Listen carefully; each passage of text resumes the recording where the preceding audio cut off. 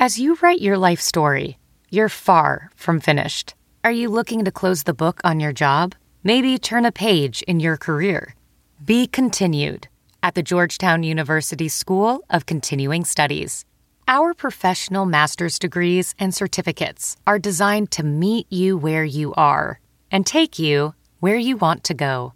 At Georgetown SCS, the learning never stops, and neither do you. Write your next chapter. Be continued at scs.georgetown.edu/podcast. I thought the letter was extremely unfair. My building had just been taken over by Barada Property. I had to vacate the property. They told me that I basically had to move. So it's like, okay, now I have to be stuck off in the house. I lost work, and you telling me I have to move? I'm out of work due to COVID-19 as well. So the timing is terrible. They told me that it wasn't an option for me to stay here at all. COVID-19 has cost hundreds of thousands of Wisconsin workers their jobs, and that's why the governor took action to protect their homes. But some renters are still getting letters that leave them worried they could be forced to move out in the midst of a pandemic. From the Fox 6 studios, this is Open Record. I'm Amanda St. Hilaire here with my colleague Brian Polson. Hi, Brian. Good morning once again, Amanda. We are bringing you new episodes of Open Record each day, Monday through Friday, to make it easier to sort through all of this COVID-19 news. And we're recording this episode on Thursday morning, April 9th, 2020. More than 250,000 Wisconsin workers have filed unemployment claims since the cases of COVID-19 here first began to surge. And with so many people struggling just to make ends meet, Governor Evers issued a temporary order banning evictions throughout the Badger State. That evictions ban took effect on March 27th. 5 days later, a letter was delivered to tenants at a Milwaukee apartment building near 51st and Congress. A new owner had purchased the building. They were making renovations, and that owner asked tenants to clean out all the common areas and offered to help them find another apartment. And here's the key phrase from that letter that stood out. It asked them to vacate their units as soon as possible. Was it telling you you have the option to leave? No, not at all. It told me I had to move immediately, basically. As soon as possible. Basically, like, get out to me. That's what I felt like it meant. So the governor says no evictions during this time, but these tenants say this letter sounds an awful lot like an eviction notice. What did their landlord have to say? Well, it really depends who was asking their landlord. Barada Properties has a drive-through payment center that's near the old Northridge Mall, just north of Brown Deer Road on 76th Street. Looks like a bank building, and it's got all the Barada signs. After getting the letter, Bree drove there with a family member to ask, what's this letter really mean? And she says they were told they have no choice but to move out. Now, Bree doesn't have a lease. She's a month-to-month tenant, and the Barada representative told her they want tenants out so they can beautify the building. That's when she called Fox 6 News, and we called Barada Properties. And what did they say when you called? Well, they told us a different story. At first, Barada's attorney, Joe Goldberger, apologized for any confusion the letter may have caused. He recognized that the letter could be interpreted in the way that these tenants did. He insisted that was not the intent. This was not an eviction notice, but rather a request for tenants to move out during renovations. Now, he said it's Barada's preference that they move because it makes it easier to do these renovations to beautify the building, as they put it. But he also said it was optional. So they're giving you this, I guess, clarification. Did they give the tenants the same clarification? Well, I went back and I talked to the tenants. They say they didn't get any kind of clarification. No new letters, no phone calls. So again, I went back and asked the company's attorney, how did they communicate this clarification to tenants? And he responded by writing that he would have no further comment. Now, more on that in just a minute. But in the meantime, I also reached out to Rafael Ramos. He's director of the Eviction Defense Project at Legal Action of Wisconsin.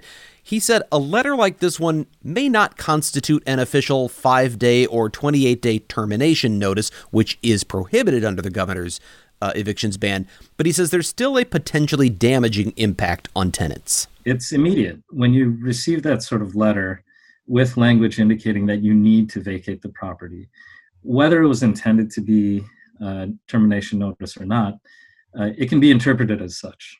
And that's a problem for people right now.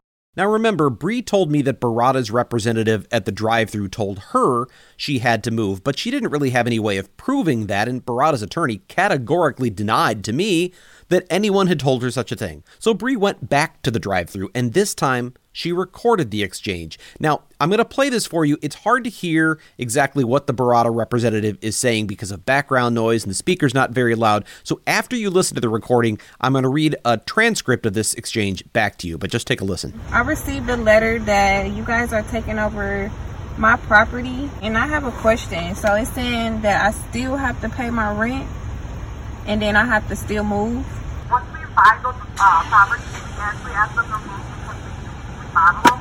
Okay. We have an option to being able to stay with us. On that letter has 3 of the leasing agent numbers. Mm-hmm. If you want, if you would like to stay with us, give one of them a phone call. Okay. Is there like specific time I need to be out? So we give you the 30 days. So again, you hear it's either Bree or one of her family members asking, I received a letter that you guys are taking over my property and I have a question.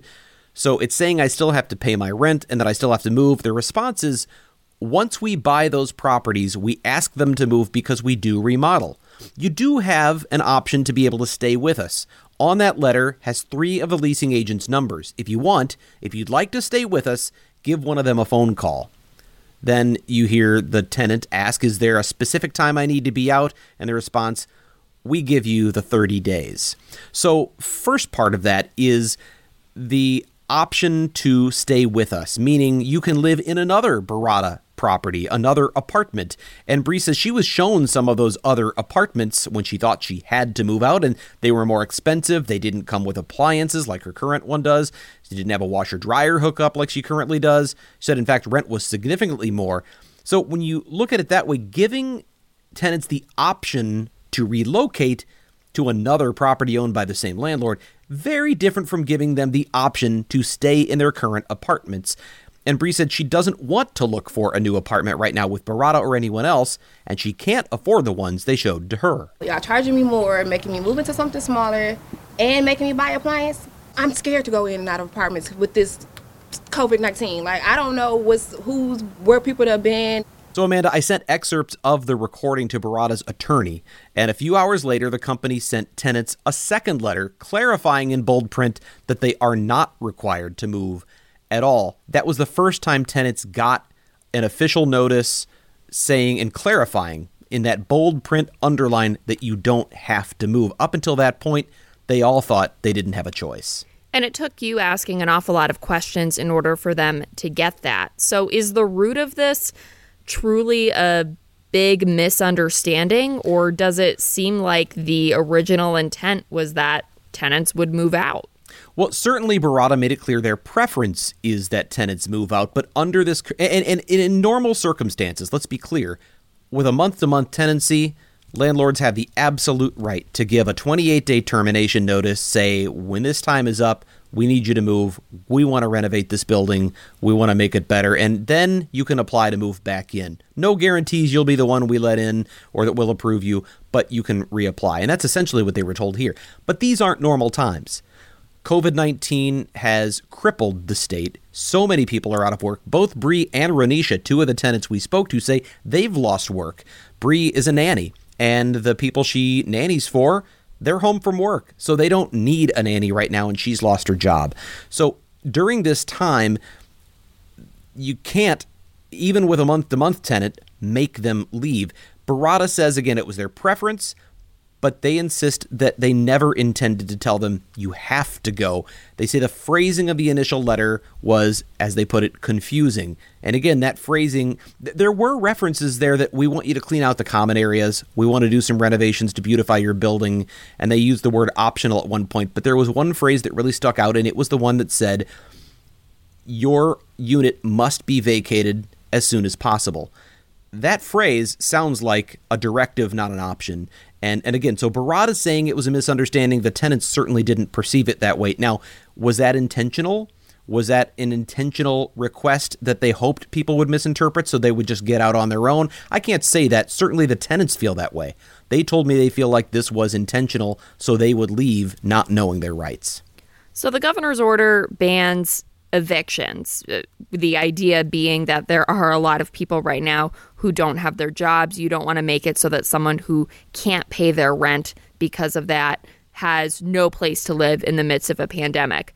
These are people who were paying their rent and they were under the impression they'd have to move out. So does what happened here fall under that blanket of evictions that aren't supposed to happen, or is it in a weird gray territory? Do we have a loophole here? At first, I thought we might be dealing with a loophole. Interestingly enough, Bree and Renisha are all paid up on their rent. In fact, they tell me that they pay early. So this wasn't a situation where they were being kicked out for non-payment of rent. Now, right now, the governor's evictions ban specifically covers and protects people from being forced to leave a home because they're not paid up on rent. And I wonder, does that mean you can't kick someone out who hasn't paid their rent, but you can force someone to leave if they have paid? And that's not the case here. Again, Barada has now clarified they're not being forced to leave. They have the option to go. They'd like them to go, but if they want to stay, they can stay. When I talked to Rafael Ramos with the Eviction Defense Project at Legal Action, he said it doesn't matter whether you have paid your rent or haven't paid your rent. Right now, you simply cannot be forced to leave. There is no enforcement of eviction orders or termination notices that's taking place. There are no eviction hearings happening, or at least very limited circumstances. And even the notice that someone needs to get out, if it is a requirement, if it is in fact an eviction or termination notice, that is illegal right now under the governor's ban. So do people who've lost jobs still have to pay their rent right now, pay a portion of their rent? Can they just not pay their rent at all? How does that work? Well, I think one of the tricky parts here is you can imagine for property owners, for landlords, this is a scary time because you have a governor's order saying you can't kick people out whether or not they've paid their rent. And that would sound like an invitation to just stop paying rent. But the governor's order specifically outlines that it is still your responsibility to pay rent. This does not absolve you of the responsibility to pay. What it is a temporary protection if you're having trouble doing so. So pay as much as you can. If you can pay the full rent, pay it. If you can pay some, pay it. That's essentially what the governor's order is suggesting. Because when this is over, if you're behind in rent substantially, there may be, if you've just willfully stopped paying rent, there may be issues with you maintaining your residence when all of this is over. It's not clear how that's going to play out, because if your inability to pay was because of a loss of a job due to COVID-19, how much catch-up time is there going to be? I don't think that's all very clear right now. But if you can pay, keep paying, or you may face more trouble down the road. That's the advice, at least, we're getting from Legal Action's Eviction Defense Project. As the reporter who covered this story, Brian, what's the big takeaway that you want people to have from this issue? I think the takeaway is this isn't the only property we're hearing of that got letters like this. It is not uncommon especially for large property ownership operations, large rental operations like a Barada Properties, but others as well, to buy buildings. And in this economy right now, there may be a lot of temptation for building owners to sell.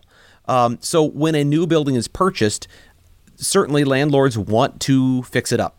They want to be able to raise the rent. And to raise the rent, you've got to have a place that's in better condition, that's got newer amenities. So these kinds of letters are going out to a number of people. I think the overall takeaway here is to understand that you can't be forced out of your home while this order is in place. Regardless of how the letter is worded, you can't be forced out. They can't enforce it. So it may well be a property owner's preference that you leave, but if you don't want to go, you don't have to. And if you're being told that you have to, that's where you may want to seek out some help from someone like Legal Action or another attorney, someone who can navigate the legal process to make sure that your rights are being protected. It's very clear under this order that if you don't want to go, you don't have to go.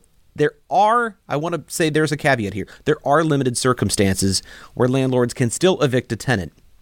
And the order lays that out, particularly in cases where there is a potential threat of physical harm.